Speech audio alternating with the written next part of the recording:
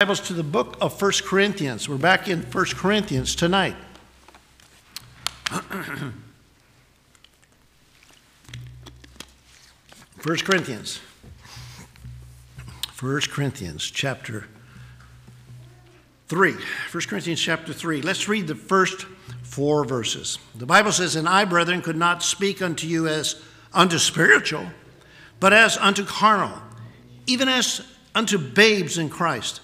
I have fed you with milk, and not with meat. For hitherto ye were not able to bear it, neither yet now are ye able, for ye are yet carnal. For whereas there is among you envying and strife and divisions, are ye not carnal, and walk as men? For while one saith, I am of Paul, and another, I am of Apollos, are ye not carnal?" Father, I pray that tonight you would help us as we've opened your word. May I say just the words you'd have me to say. Father, teach us through your Holy Spirit. I ask these things in Jesus' name. Amen. Went to a Mexican restaurant this afternoon. Good food, probably overate a little bit. They go a little heavy on the onion, Rick. As a matter of fact, I walked over to Alice before the start of the service and said, "Do I smell like onion? It's my coat. It smells like onion." Mary. And I'm still eating a little bit of the onion too, so bear with me. Having the Holy Spirit is not all that this church needed. Not just all they needed. We're talking about carnal churches, and we're talking about the condition in this chapter of the Corinthians. The condition of the Corinthians. You see, they also needed to allow the Holy Spirit to have control over them. When you receive Jesus Christ as your personal Savior, the Holy Spirit comes in and dwells you. And you're sealed by the Holy Spirit unto the day of redemption. I believe that's Ephesians 4:30. But we need to allow that Holy Spirit to have control over us. If you don't, mark it down, you're a carnal Christian. We needed, and they needed, the Holy Spirit to fill them, to use them, and to empower them. Turn in your Bibles to Galatians chapter 5. Galatians chapter 5.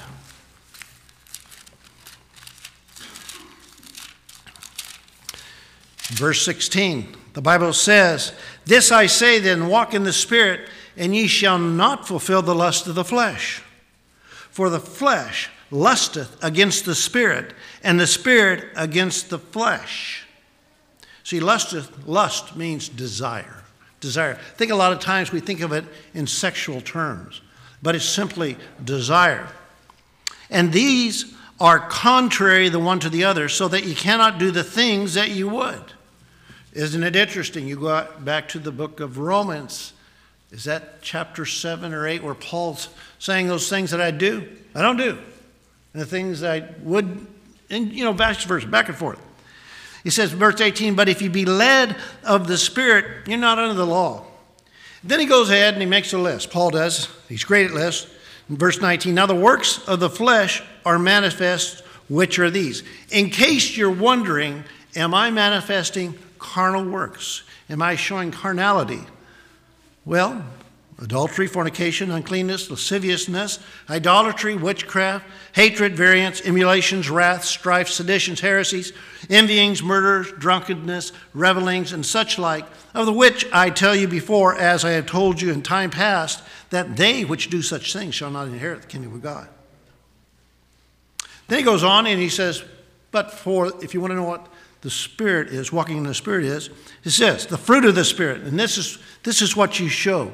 This is what you would grow. The fruit of the Spirit is love, joy, peace, long-suffering, gentleness, goodness, faith, meekness, temperance. Against there is such no law. Against such there is no law.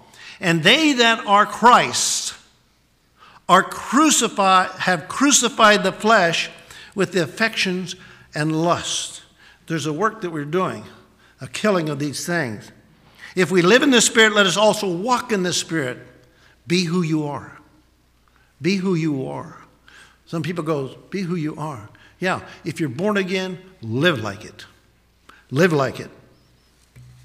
And then he says, let us not be desirous of vainglory, provoking one another, envying one another. Back to our scripture. You see, the church at Corinth had not submitted themselves to the Holy Spirit. Yes, they were saved. They were born again. They had received Christ as their Savior, but they had not yielded themselves to them. Babes here is speaking of immature believers. Immature believers. Even though they possessed the Spirit, they had not developed it to the point that they should have.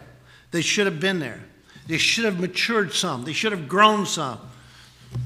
Where's my baby boy? Is he rolling on the floor down there? I call him my grandbaby. They're all your children are my grandchildren, by the way. I hope you don't mind. But I heard him this morning, and we're watching him grow. And boy, he didn't take him long to grow. He's a big kid. But he was singing this morning as we were singing, and I thought, oh, there's a music guy right there. Somebody can lead the music. But they were immature believers. They were babes in Christ. Paul, as he's talking to them, he alludes to that. And he says, if he's saying, you shouldn't be a baby. You shouldn't still be a baby. You should have matured some. You should have grown some. Every once in a while you find a doctor that seems to just have all the answers. We had a doctor like that for our first two babies, for Jason and for Emily. Dr. Roostaller. Dr. Roostaller, who coincidentally had been my doctor as a baby. So at this time, Dr. Roostaller must have been 75, 80 years old. I don't know. One of my doctors practiced until he was 94. Praise God. But Dr. Roostaller had this ability to be a great doctor. He's what I call a true practitioner of medicine. A true practitioner of medicine.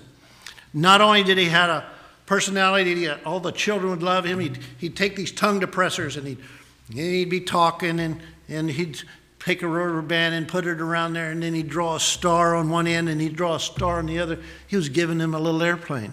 I'd get a little airplane as I left the office. Dr. Roostaller most times could listen and look at you and sum up what was going on, where other physicians didn't seem to have that ability. He just had a gift of diagnosing whatever your ailment was. Similarly, the Apostle Paul could diagnose your spiritual ailment. And that's what he did. Although he was in Ephesus when he wrote to the church of Corinth, he had heard their condition. And by verse 10 of chapter 1, he's already diagnosed their condition and began providing them with a prescription in order to be a spiritual church. You know, I pray tonight that McKee Road Baptist Church members, we find ourselves as spiritual Christians. Not as babes, not as immature, certainly not as carnal.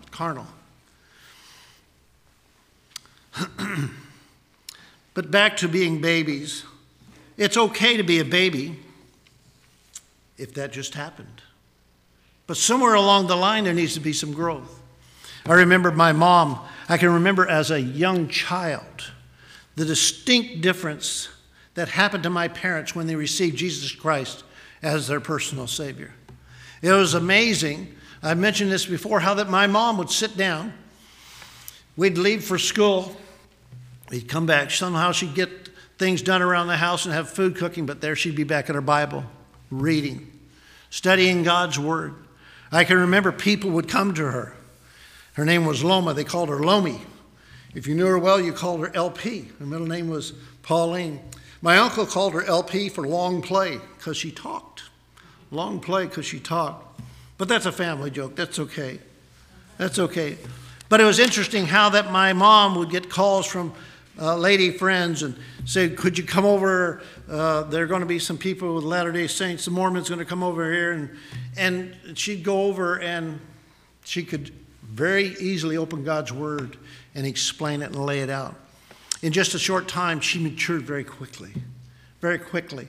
You know, as a child of God, when you receive Jesus Christ as your personal Savior, you can grow very quickly. You can grow very quickly. Not only was the church of Corinth immature, they were also allowing their sinful nature to dominate them. And that is something that kind of goes hand in hand with being carnal. You allow that sinful nature just to make the choices in life for you. They yielded themselves to temptations of the flesh. And by doing that and being involved in sinful practices, it was making them difficult for them to understand the things of God. Sometimes we go, boy, I just can't get this scripture. I don't understand what it's saying. Preacher read that scripture, and this doesn't make any sense to me. Why? If you're dabbling in sin, if you're involved in sin, and your carnality is showing, mark it down, things of God are going to be hard for you to understand.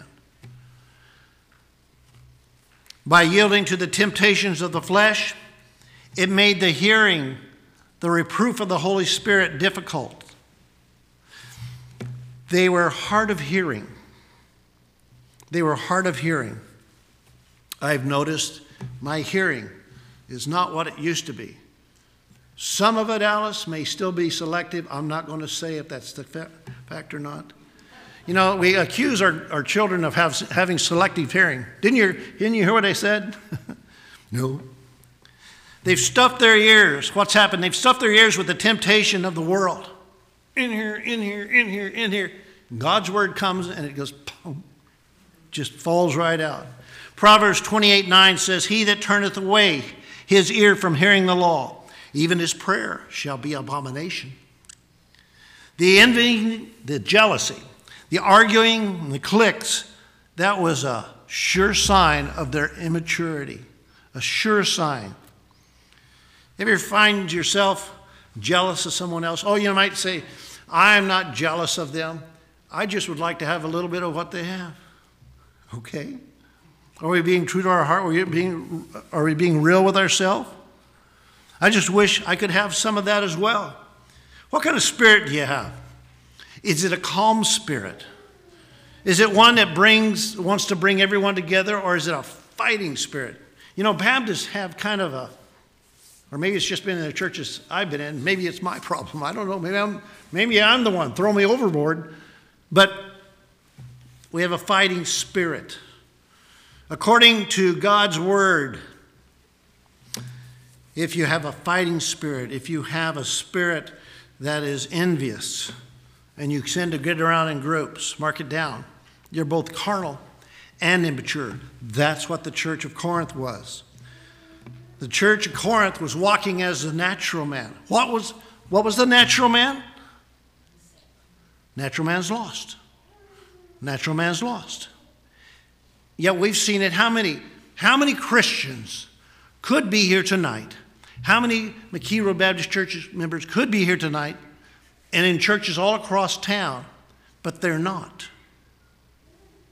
It's a sign of carnality. The Bible says, forsake not the assembling of yourselves together, and so much the more as you see the day approaching, or as the manner of some is.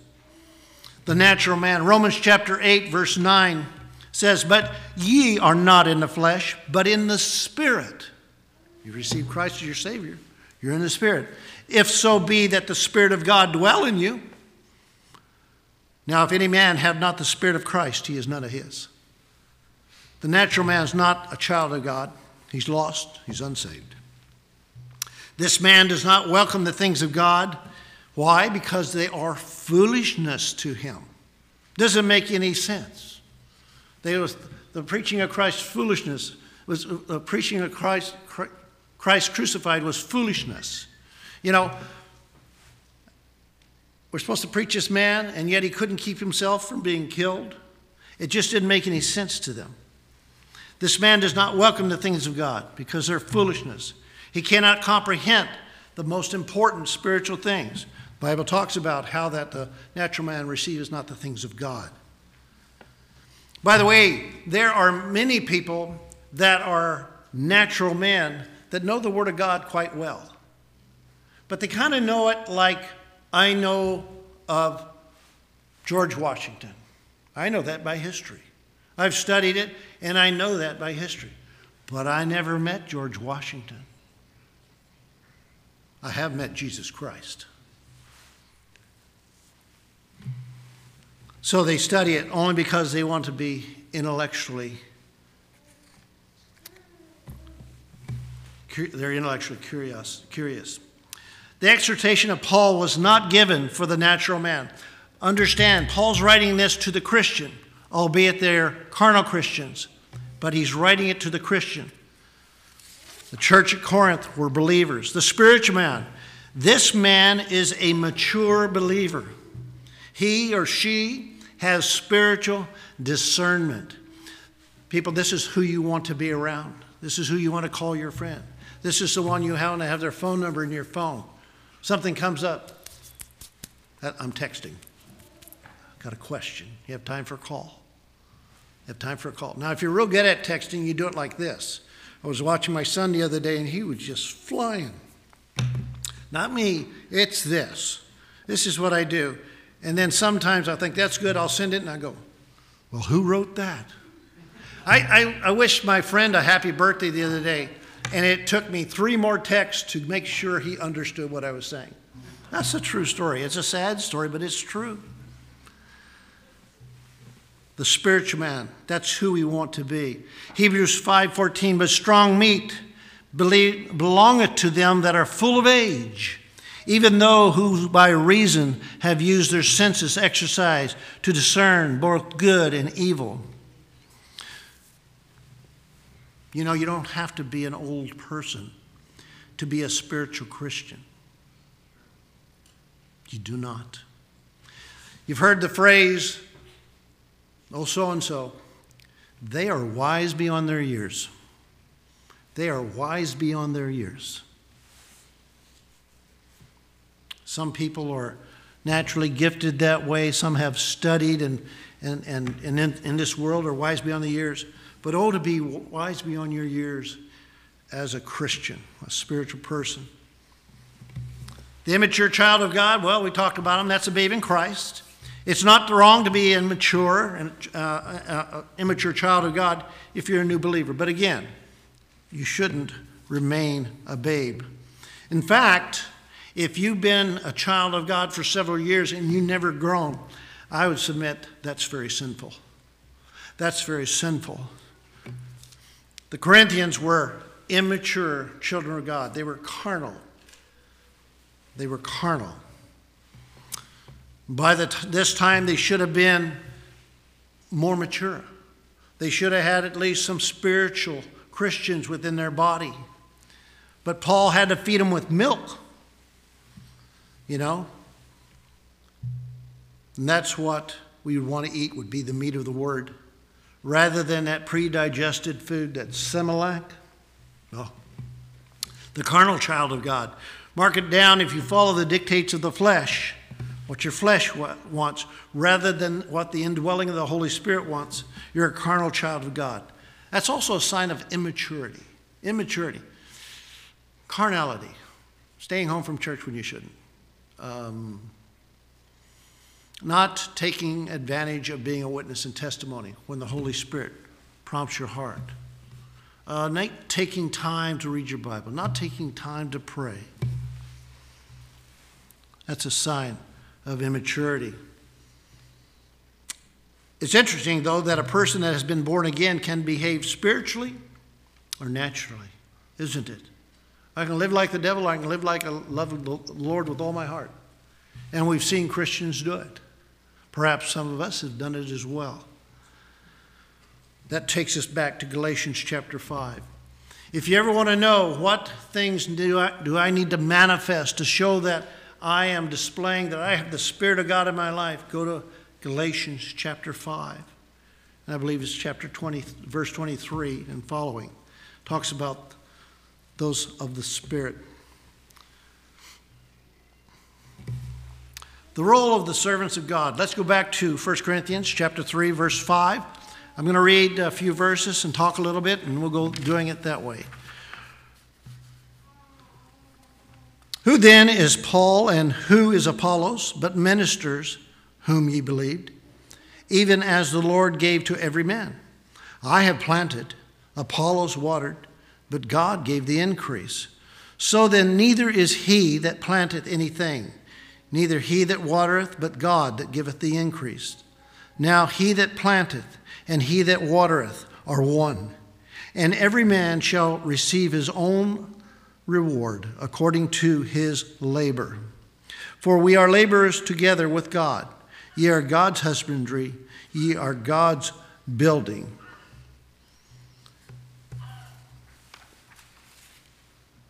According to the grace of God which is given unto me as a wise master builder, I have laid the foundation, another buildeth thereon. But let every man take heed how he buildeth thereon. For other foundation can no man lay than is laid, which is Jesus Christ. Turn over to Ephesians chapter 2, verse 20.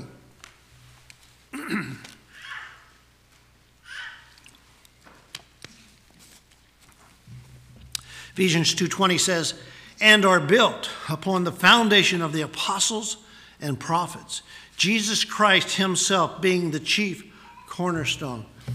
The foundation of the church in Paul's day consisted of a large number of stones, large stones.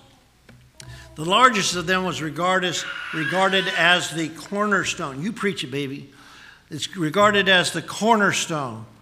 And it supported the superstructure, okay? Paul said the apostles and the prophets are the smaller foundational stones. Jesus Christ himself being the chief cornerstone. He's the most important part of the foundation of the church. Back to 1 Corinthians 3:11, it says, for other foundation can no man lay than is laid, which is Jesus Christ. Now if any man build upon this foundation of gold, silver, precious stones, wood, hay, stubble, every man's work shall be made manifest, for the day shall declare it. The day of testing is going to reveal. It's going to reveal what foundation a person has built. Whether it was good works or our own works. It's going to be revealed by fire. The Bible says the fire shall try every man's work. Every man's work. It'll test the quality of every man's work. G. Campbell Morgan, famous preacher, several times he got much accomplished. Several times we'd be asked what the secret of his success was. And he'd reply, work, hard work, more work. He lived by his own advice. They said that he had been in his office at 6 o'clock every morning so he could dig out the nuggets of gold that he could present to his congregation. Verse 14 says, if any man's work abide which he hath built thereupon, he shall receive a reward. Notice, it's the quality. It's the quality of each man's work, not the quantity. Not the quantity. What are the things that you are doing that result in the building of the church that will make a lasting contribution? Are you doing God's pleasure, or are you doing them for your own pleasure? It's like your decorations. It's like you're decorating a Christmas tree. That pleases your eyes. But what you're doing as you attempt to help build upon this foundation, what are you doing? Is it for God? You know, you may deceive people. You may deceive me. You may deceive others, but you're not going to deceive God. He knows. Verse 15, it says, if any man's work shall be burned, he shall suffer loss. This is speaking of loss of reward, not loss of salvation. But he himself shall be saved, yet so as by fire. This is a reference to the judgment seat of Christ. I'll give you these other references. You want to write them down. Talking about the judgment seat of Christ. 1 Corinthians chapter 4, verses 1 through 5. Chapter 4, verses 1 through 5. 2 Corinthians chapter 5, verses 9 through 12. 1 John chapter 2, verse 28. And Matthew 12, 36. 1 Corinthians 4, 1 through 5. 2 Corinthians 5, 9 through 12. 1 John 2, 28. And Matthew 12, 36. You know, each of us need to live our lives with the awareness that one day our works will be judged. Our works will be judged. We'll have to give an account for our lives before the Lord. Each man, woman, boy, and a girl will stand before God. Remember the story of the talents in Matthew chapter 25. There's a story about two brothers that grew up in a fine Christian home. One became a preacher, the other became a lawyer. The preacher pastored a small church. He was not very well known. His brother, the lawyer, on the other hand, became very well known. He, at one time, later, he attained a judgeship. But after a while, he started making some bad decisions. And very soon he had lost his wealth. And then he had lost his health. And then he called out for his brother to come see him. And his brother came to him, and the lawyer was dying. And his brother said, I'm not prepared to die. The lawyer said to his brother, I'm not prepared to die. His brother, the preacher, said, but you've received Jesus Christ, your Savior. I was there. I'm testimony to what happened in your life. The lawyer said, yes, my sins have been forgiven, but I cannot think of a single person I've led to Christ. How many of us will enter heaven never leading someone to the Lord? By the way, in order to lead someone to the Lord, you have to give them the plan of salvation. You have to give them the opportunity to receive Christ your Savior. I remember one story, true story, pastor friend of mine he said, I've been at odds with the Holy Spirit. He's being very transparent. And he said, I'm going to a preacher's meeting. And he said, as I'm driving to a preacher's meeting, and he's the type of guy that would just lose touch with everything else that's going on around him. Becomes very myopic. He focuses on that one thing that's going on. Brilliant man. And he says, I was back and forth with the Holy Spirit, and he says, it came to a point, and he said, I had confessed my sin and made peace with God. He said, at that point, he said, I kind of looked up and I go, where am I at? You know, just driving down the road. How many have ever done that? You're driving down the road and go, oh, where am I at? And he goes, where am I at? And he said, I better pull off here and find out where I'm at. He pulled off and there was a gas station. He pulled in there and he saw this young man. So he pulled up to him and he rolled down his window and he said, hey, I'm looking for a meeting at a church and I wonder if you know where so-and-so church is at. The young man said, yes, I do. He said, you go down 2 blocks this way, turn right, and you'll see it. He said, well, thank you very much. He said, I started to drive off. And he said, well, yeah, the young man stopped me. He says, well, wait a minute. He said, a few minutes ago, another car came through here. There was another preacher, and he gave me this card. It was a tract. And he said, I was reading it, and he says, I wanted to see if you could talk to me about it. And he wound up leading him to the Lord. That happens very few and far between. God does have those divine appointments, but I would challenge each and every one of us not to be afraid or ashamed to share the gospel, to share the gospel. 1 John 2:28 says, and now, little children, abide in him, that when he shall appear, we may have confidence and be not ashamed before him at his coming. I wonder how many Christians, I feel it probably far more. As we enter heaven, I think we'll look back over there and think, like the song says, I wish I had given him more. I wish I had given him more. 1 Corinthians 3:16 says, know ye not that ye are the temple of God, and that the Spirit of God dwelleth in you? If any man defile the temple of God, him shall God destroy. For the temple of God is holy. Which temple are ye? Which temple are ye? Each child of God contributes to the building of the church, but in different ways, Let's talk a little bit about human wisdom and limited blessing as we end out this chapter in 1 Corinthians chapter 3, verses 18. It says, let no man deceive himself. If any man among you seemeth to be wise in this world, let him become a fool, that he may be wise. Or the wisdom of the world is foolishness with God. God says the wisdom of this world, of this age, is foolish. It's futile. It's empty. For it is written, he taketh the wise in their own craftiness. And again, the Lord knoweth the thoughts of the wise, that they are vain. Therefore, let no man glory in men, for all things are yours, whether Paul or Apollos or Cephas or the world or life or death or things present or things to come, all are yours. Paul was talking to them and telling them not to take one preacher over another. They are all servants of God. They all had something to give.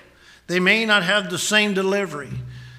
One might be a little bit more well studied in this doctrine. One might be a little bit more well studied in this doctrine. but listen to what they have to say. We all contribute in a different way. Verse 23, it says, and ye are Christ, and Christ is God.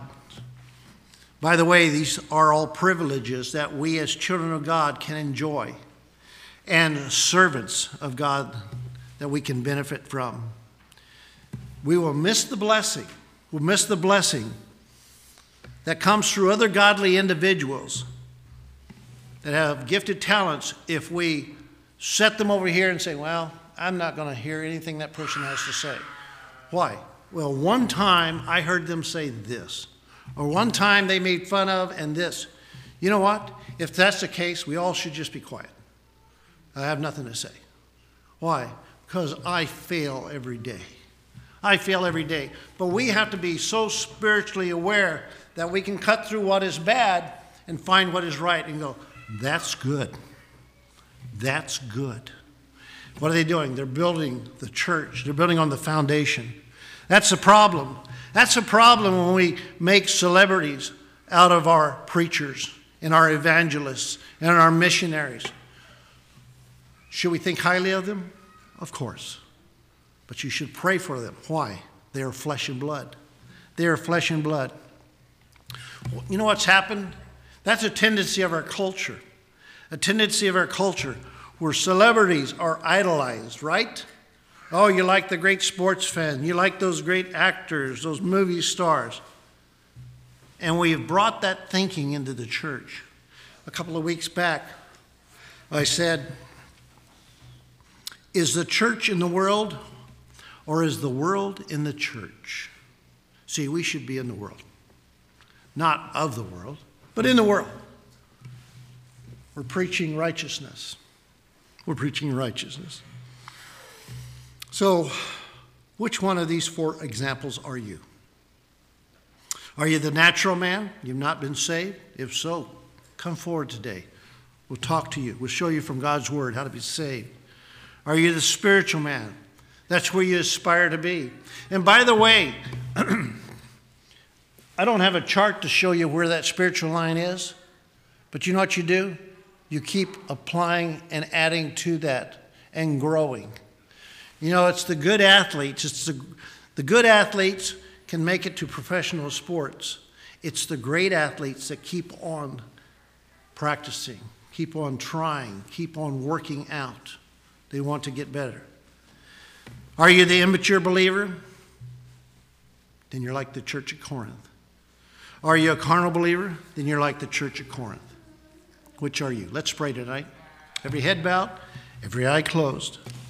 Thanks for listening so attentively.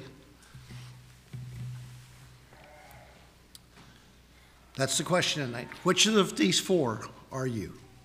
Father, I ask that at this time you speak to our hearts. God, may we individually make the adjustments in our life, whether it's sin that is prohibiting us from being that spiritual Christian, or perhaps, God, we thought we were saved, but we're not saved. Whatever it is, God, I pray that each and every one of us would desire to grow in you. May you have your will and way in our life. In Jesus' name I pray. Amen. Stand with me with heads bowed.